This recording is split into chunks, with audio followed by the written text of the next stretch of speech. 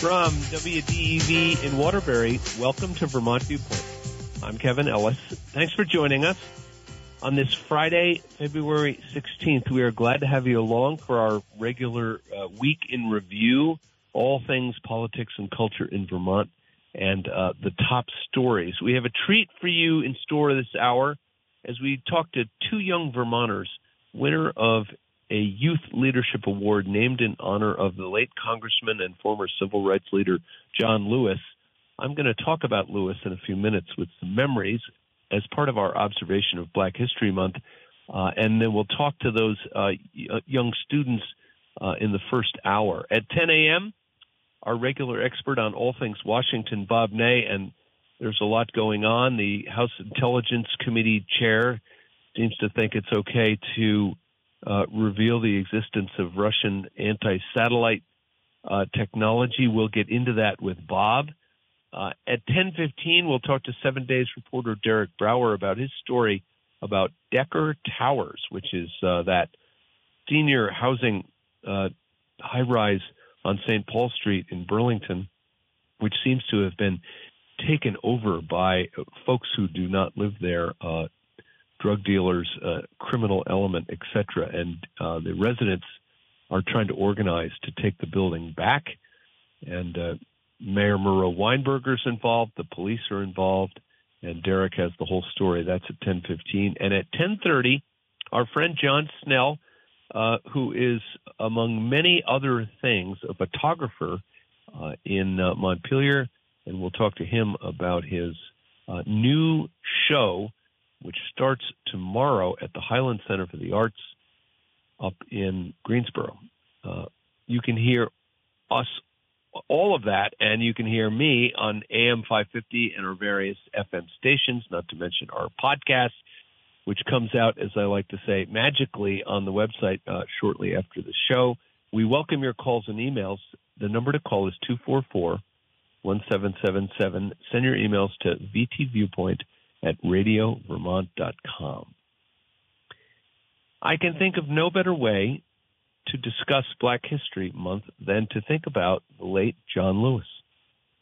Most people know Lewis as a former member of Congress from Georgia and a leader of the Civil Rights Movement, the chairman of the Student Nonviolent Coordinating Committee, and one of the main speakers at the famous March on Washington in 1963.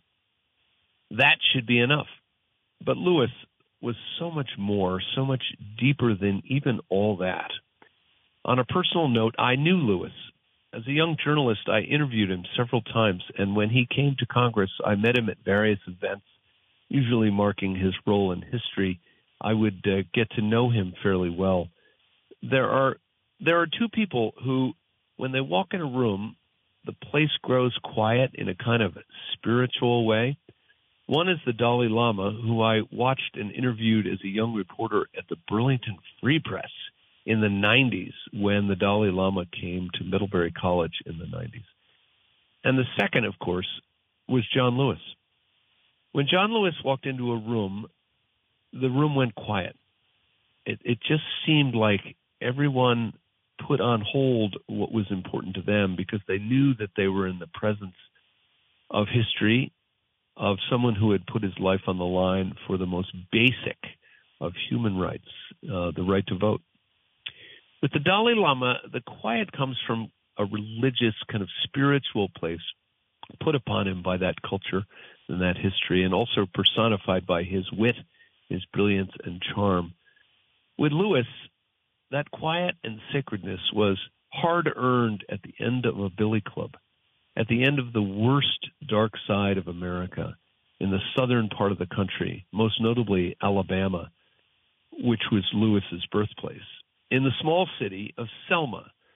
And of course, on a day we now know as Bloody Sunday, on a small bridge there in 1965. It is called today the Edmund Pettus Bridge, and incredibly, it is named after a fellow named Edmund Pettus, a former Confederate brigadier general, a U.S. senator, and a Grand Dragon of the Alabama Ku Klux Klan. And it was on that bridge on March 7th, 1965, where John Lewis, along with hundreds of civil rights marchers, was attacked by the Alabama state and local police on horseback. They used tear gas, billy clubs, and dogs to stop Lewis and his followers from reaching the capital of Montgomery, Alabama, to demand the right to vote. They fractured Lewis's skull and left him for dead. Public reaction was swift, due in large part to the abundance of images that documented Bloody Sunday on television. Americans witnessed it right up close. And a week later, speaking to a joint session of Congress, Lyndon Johnson, then the president, addressing a joint session of Congress, as I say, and 70 million Americans watching on TV, gave a speech that was the highlight of his presidential career. There is no Negro problem, he said, using the vernacular of back in the day. There is no Southern problem. There is no Northern problem. There is only an American problem. This from a president who came from Texas and overcame later in his career that much of that racist upbringing. What happened in Selma, Johnson said, is part of a larger movement which reaches into every section and every state of America. It is the effort of American Negroes to secure for themselves the full blessing of American life. Their cause must be our cause too. But it is not just Negroes, but really it is all of us who must overcome the crippling legacy of bigotry and injustice, and we shall overcome. Within 24 hours, the White House was deluged with 1,436 telegrams in support of Johnson's stance, with only 82 telegrams against. And on August 6th, just a few months later, in 1965, President Johnson signed the Voting Rights Act into law, with civil rights leaders like Martin Luther King and congressional proponents alongside him, including a very young John Lewis. In his wake, John Lewis left many legacies. His biggest may have been the 1965 Voting Rights Act, but another one, not as famous, is the John Lewis Youth Leadership Award, which was given in many states in this country last week to young leaders around issues of democracy and voting. We'll be back to discuss that award with our next guest after the break. Welcome back. I'm Kevin Ellis, and it's Vermont Viewpoint. Thanks for joining us for our Friday show. As I said earlier, the John Lewis Youth Leadership Award was established in 2021 by the National Association of Secretaries of State. The award honors the extraordinary accomplishments of Congressman John Lewis, about which I just explained. Last week, Vermont Secretary of State Sarah Copeland Hanzas awarded two Vermont young leaders with the award. It recognizes those 25 years or younger who have demonstrated leadership abilities, a passion for social justice, and are motivated to improve the quality of life in their community. We have two of those two award winners with us. But before we go to them, I want to welcome Secretary of State Copeland Hanzas to the show so she can tell us a little bit more about the award. Madam Secretary, welcome. Thanks for having me, Kevin. It's good to be with you on a snowy morning. Well, we're going to get to the student leaders in just a second, but tell us a little bit about this award and the kind of fun you had giving it out.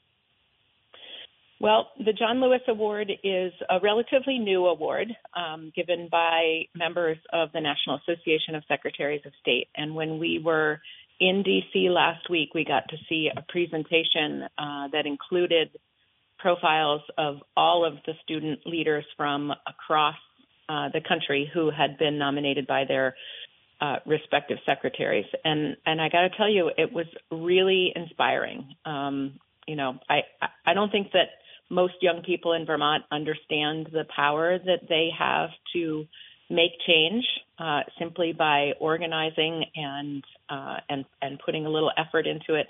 But Addie and Chris are both really outstanding examples of what young people can do to lead and make change and make the world a better place by leaning into their power. Well, and you would, and we have those two young leaders with us right now, and I'm going to introduce them. Addie Lentzner is the founder and executive director of the Vermont Student Anti-Racism Network and senior fellow for Our Turn, a youth-led educational equity movement, and a student at Middlebury College.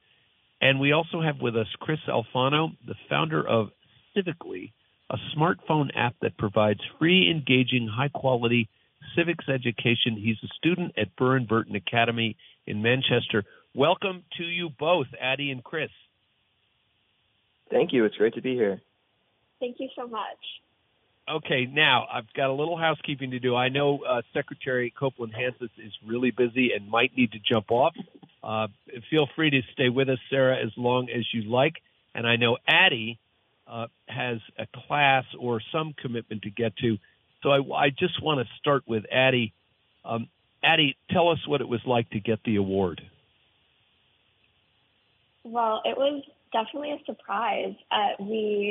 I was expecting to go to GNAT to do like a show on civic engagement with the Secretary of State, and then it turns out that Chris and I got these awards. So it was really a powerful moment to recognize that youth in Vermont and also around the country are doing this work and making change, and that we're being recognized by someone like the Secretary of State. That was just a really huge honor. So it was really powerful, and it meant a lot to me. And Chris Alfano, tell us just a little bit about Civicly and this smartphone app. Yeah, so Civicly is an app that's meant to really make it super easy and simple for people to learn mainly about founding documents and just the foundations of democracy here in America. So I noticed as a high schooler that, especially for young people, but also for adults as well, the 17th, 18th century language of the documents that really make up the foundation of our country, it's not very easy to read or understand, right? There's lots of, flowery language. And so I wanted to make something that could make it much easier for people to understand. So I sort of combed through a bunch of different documents like the Constitution and the Declaration and translated it into summaries. And then with that, I made a bunch of different practice questions and practice quizzes that people could complete. So it's really meant to gamify the experience and make it fun and easy to learn instead of a burden. Madam Secretary, when I hear the word gamify and the Declaration of Independence in the same sentence, my old person instincts kick in. But this is where we're headed. We've got to make democracy make sense in simple language for people, I think. And you spent much of your career in the legislature trying to do just that. Can you talk about that a little bit? Yeah, I think in order to make government accessible, you need to make sure that people understand how to do democracy, right? And so, helping people understand how to engage and where the levers of power are for whatever problem they see that they want to solve is really important. And that's why gamifying in the Civicly app, it makes so much sense. It's also why I think the organization that Addie helped found is so powerful for young people, because it gives students from across the state an opportunity to come together to learn and engage and indeed make change that they maybe wouldn't otherwise have known how to do. And Addie, if you would, please tell us, what is the Vermont Student Anti-Racism Network? Yeah, so we are a nonprofit. We're completely run by students. So our whole staff is students, and our board is mostly students. And our mission is to achieve education without racism through education about racism. So we really saw a need in Vermont to educate students about the reality of racism and inequality because we weren't learning it in our schools. And like to the point of we need to be civically engaged and we need to be part of this democracy. Well, we can't be part of this democracy if we don't know the truth of our history. So what we decided to do is start this nonprofit where we go around and read books to kids about racism. We also do presentations in schools about racism and the history and psychology of racism and microaggressions. And we also write legislation. We're currently working on a bill that is in the State House. So we have kind of a lot of different tactics to try to engage students on anti-racism so that ultimately we can all be part of this democracy and make it better for all of us. And then if you would, tell us about Our Turn, which I see is a movement.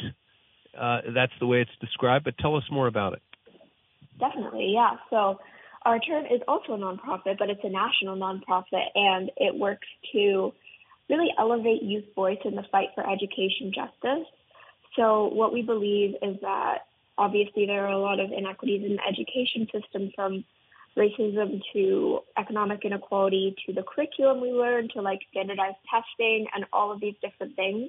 So what Our Turn tries to do is mobilize young people to make change. So I work with Our Turn and with the CEO, and we do thought leadership and reports, and we also organize students around campaigns, and we also work with a lot of partners that do education justice work and try to bring student voice into those conversations so that students can be part of making the change. And Addie, what led you to do this? There's a lot of folks, students at Middlebury and colleges around the country that have got a lot of other things on their plate. What led you to start the Anti-Racism Network? You've got a busy life going to class and just surviving college. How did you get to that point? Well, it was something I was really passionate about. I saw an issue in the world, and it was something that I felt like I couldn't just sit with, especially, as a high schooler, seeing these issues in my own school and affecting students around me. I really felt like if nobody does this, then, if students don't do this, we're not going to make the change. So that's what really inspired me. And also, I think once I got going into this work, seeing other students step up and do the work too and be part of a community together really inspired me and kind of keeps me going, just to see that we're not alone. We're in this together. And even though we all have busy lives, if we all contribute a little bit, we can make the change we want to see. And Secretary Copeland, Hanzas, this is an increasingly, in our tribal politics, these subjects get increasingly controversial with us divided, not so much in Vermont, but around the country around when these issues of anti-racism and voting rights and other things into the college educational system. There's another tribe out there that's saying it's turning our educational institutions into woke places where nobody can really speak freely anymore. Can you address that? Well, I think that turning to youth, turning to our young people to look for how to get beyond this factionalism is really what we need to do. Young people were not born despising or distrusting or hating other people. These are unfortunately things that society teaches them, and that's why I think it's so inspiring when we see young people who want to dive in and help their elders, their parents, their grandparents, all of us, see that we should try a different way forward, whether it's through education and gamifying the Bill of Rights so that more people can understand that you have the right to petition your government to make the change that you can't do on your own, or whether it's challenging your school organization to teach in a different way so that young people are understanding the true history of our nation. It's really inspiring. Addie, how do you balance the rest of your academic life with your community work and your anti-racism work? That's definitely a good question. I think I am studying sociology, and a lot of the academic work that I do relates to the social justice, like community organizing that I do. So I kind of see them as interrelated in a way, if that makes sense.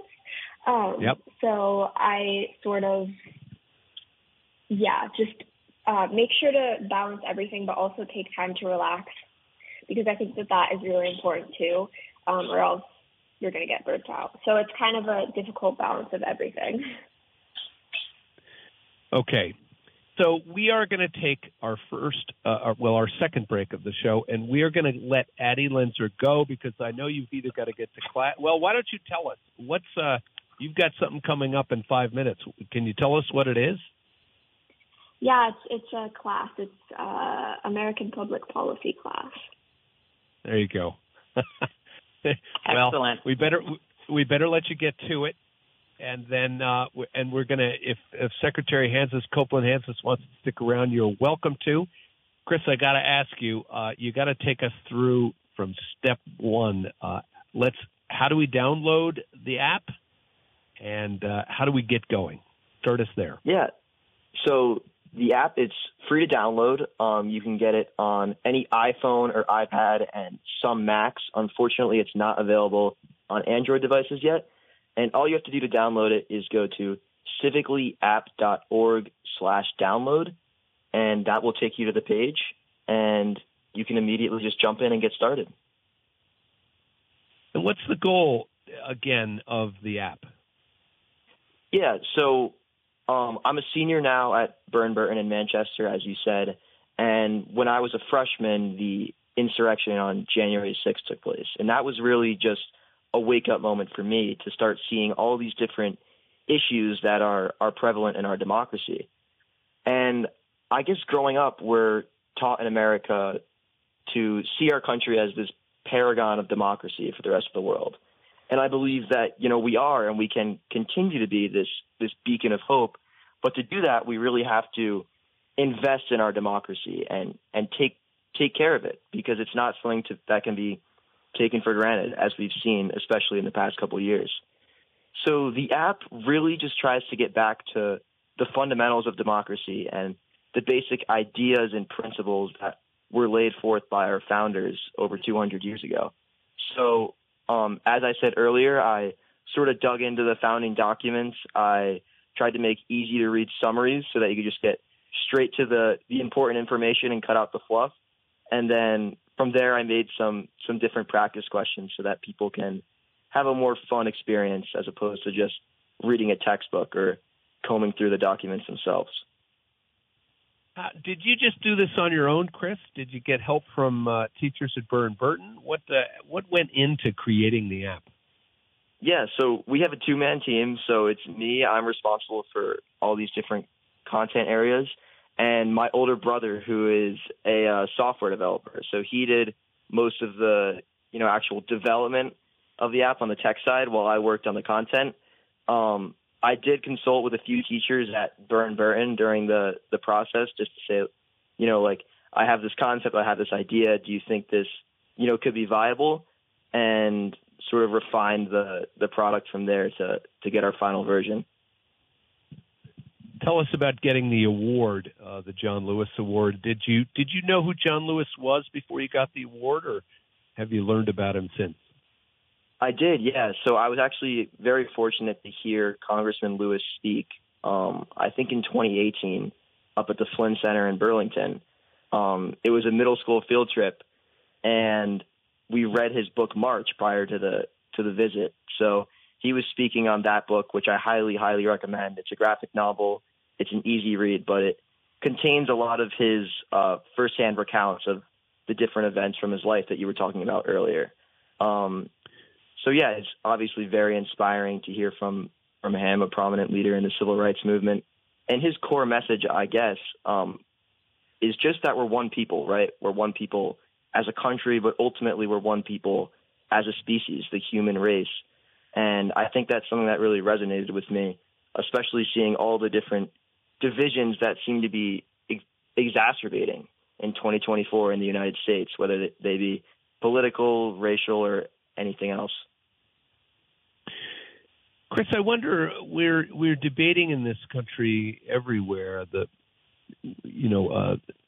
secondary education, college education, and whether it's working or not for students like you. How does it go for you at Burton Academy? You know, you're developing a civics app on the one hand in your extra time, and then you're going to class. Does your classroom experience blend with the development of the app, or are you, do you enjoy school? Are you integrating school into your other activities, or is school sort of a burden and a chore that needs to be, kind of a box that needs to be checked? I would say in many ways, school is actually what inspired me to create this specific app and what helped me come up with the different features that I wanted to implement, because obviously being surrounded by peers who are young and who are just coming of age and about to, start voting in the next couple of elections, I really saw the different gaps in the formal education system, as far as, just shoving a textbook in your face and saying, hey, read this, and somehow expecting students to find that engaging. And so I guess I wanted to address that with our Civicly app by providing something that could still maintain the richness of the content and convey really strong, good information, but at the same time be much easier to decipher and more fun to learn. Okay. Well, we're first thing we'll do after the show is download the app, and we'll get going. And Chris Alfano from Burton Academy, it's a pleasure to chat with you. Tell us again where we can get the app and how we can download. Yeah, so you can get the app. Either you can go straight to the App Store on your Apple device and search Civicly, so Civic, L-Y, Civicly, or you can go to civiclyapp.org/download. Okay. Chris, it's a pleasure to talk to you, and thank you for joining us. We appreciate it.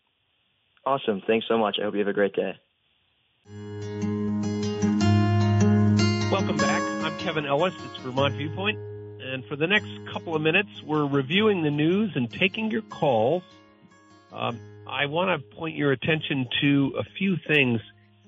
I noticed a long feature story in VT Digger this week about Senator Dick Mazza. It turns out that you get a little bit down in the story, and it turns out that Senator Mazza has pancreatic cancer. That is worth taking a moment to consider the career of Senator Mazza. I've known the guy for a long, long time, and as word got out last week, I'm reading the lead of the story. As word got out last week that Senator Mazza had returned to the Vermont State House, a steady stream of friends and colleagues ducked into the first floor committee room he has occupied for the better part of 4 decades, telling familiar jokes, dispensing hugs, and wishing him well. He said, Mazza said, "It's like home here," with a laugh, like home. So, good article by Paul Heinz, the editor-in-chief of VT Digger. Mazza is 84. He has been in the legislature for 40 years. He served, I believe, I'm going off the top of my head here, 1 term in the House, but he has been the chair of the Senate Transportation Committee in the Senate for a long time. Last fall, he was diagnosed with the cancer. Then he fell and broke a hip, and he's took a tumble in the State House, injuring his knee. So he's using a walker to get around. The hair is gone, but as Heinz writes in his story, Mazza retains the mischievous smile and easy laugh that have long won him friends in the halls of the State House. as a reminder to those who don't know Dick Mazza, he runs Dick Mazza's General Store in, I call it Mallett's Bay. It's technically, I guess, in Colchester, but and he has served the people of that community out of that store and his back office for generations. Famously, Mazza has a few classic cars in the back garage. He's got a dumpy little office where he meets with people. I remember going into that office many years ago with former Burlington Mayor Peter Clavell to talk to Mazza about supporting what was then the proposal to build the Macy's department store in the Burlington Square Mall, right off of Church Street. And boy, I'll tell you, sitting with Mazza in the back office of his general store was really an experience. He drives, I'm going to get the make and model wrong, he drives a big car. It's either a Cadillac or something else. And whenever you're hanging around Mazza, whether you're in a hotel or a restaurant or whatever, he doesn't really carry a wallet. He just carries one of those old-fashioned billfolds. And there's some great details in this story about Mazza.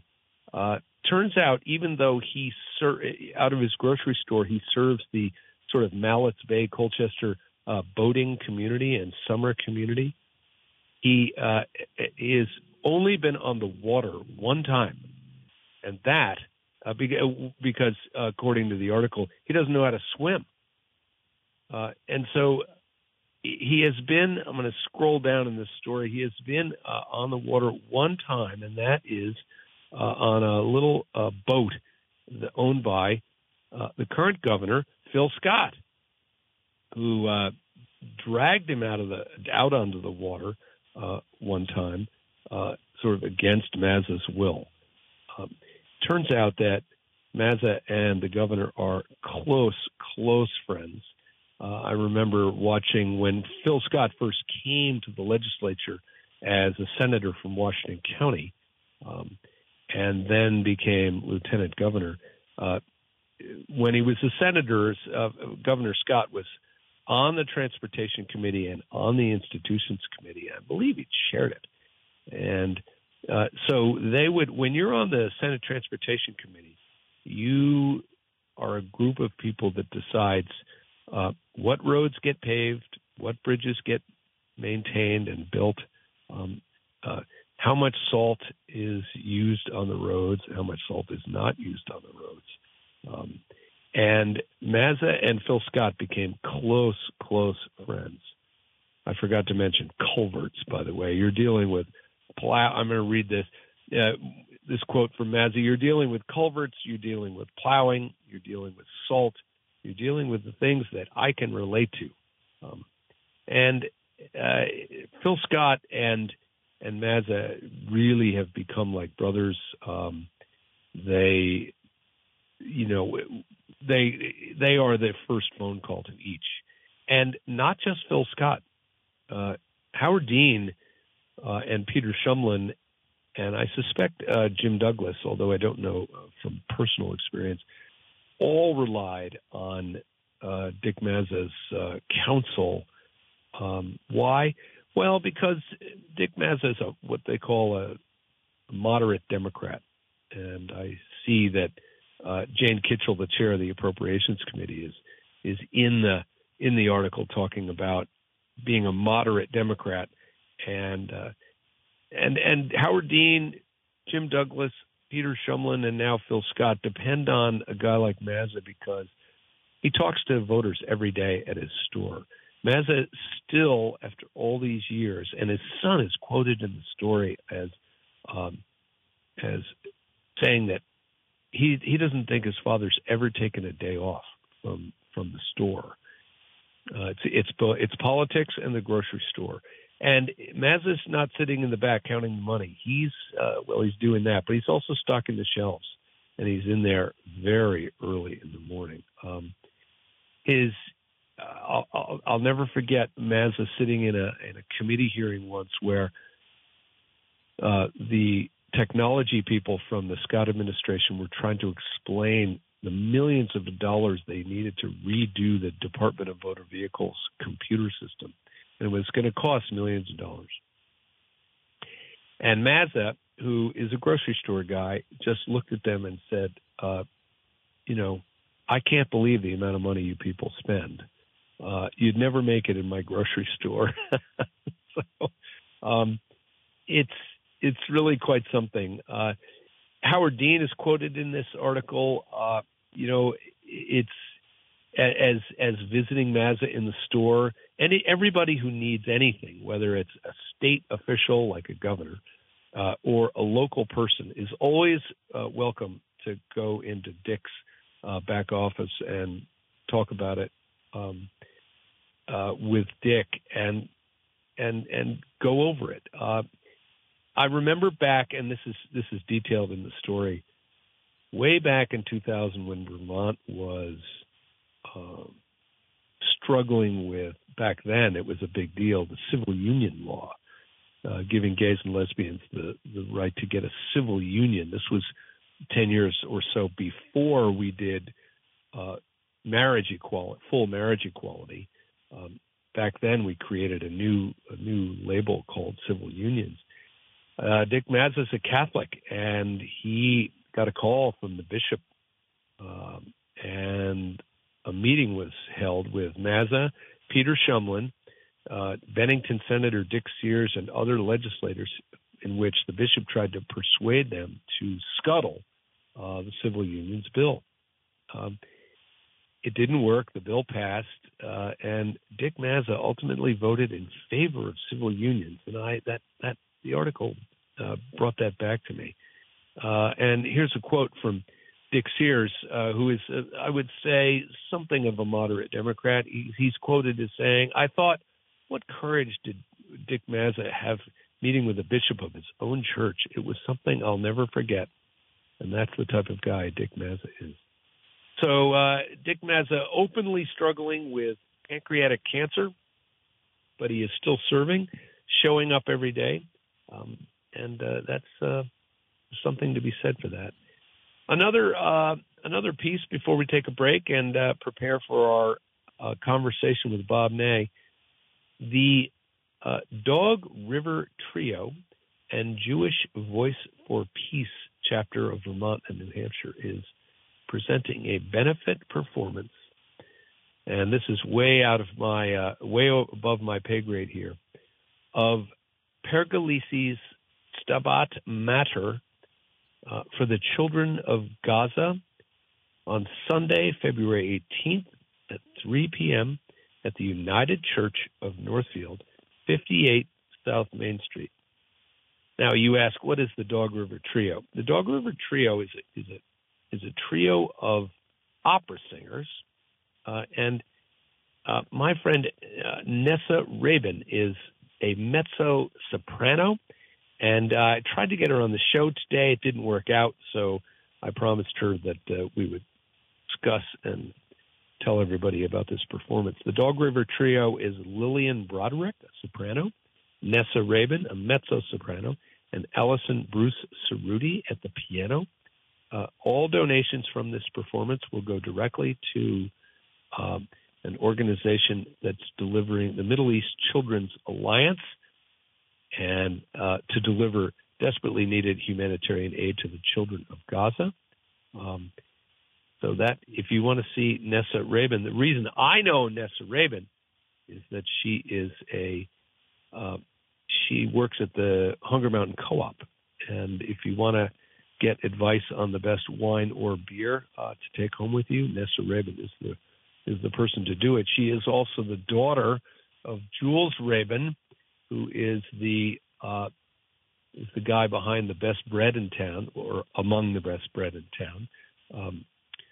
Jules is still at the bread-making business in downtown Montpelier, and his daughter, mezzo-soprano Nessa Rabin, the part of the Dog River Trio, a benefit performance of Pergolesi's Stabat Mater for the children of Gaza.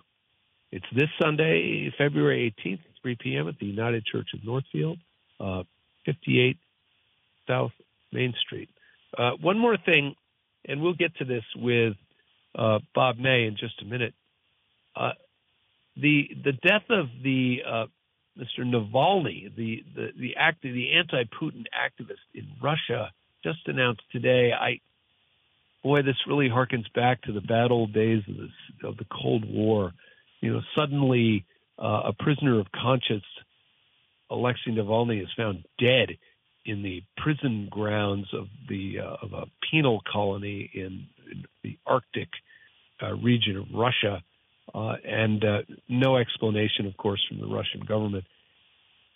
Alexei Navalny is an amazing guy for many reasons, but I couldn't believe that this is a guy, and we talked a lot about John Lewis today. This is a guy who volunteered to leave the safety of the West to go back to Russia to fight for democracy.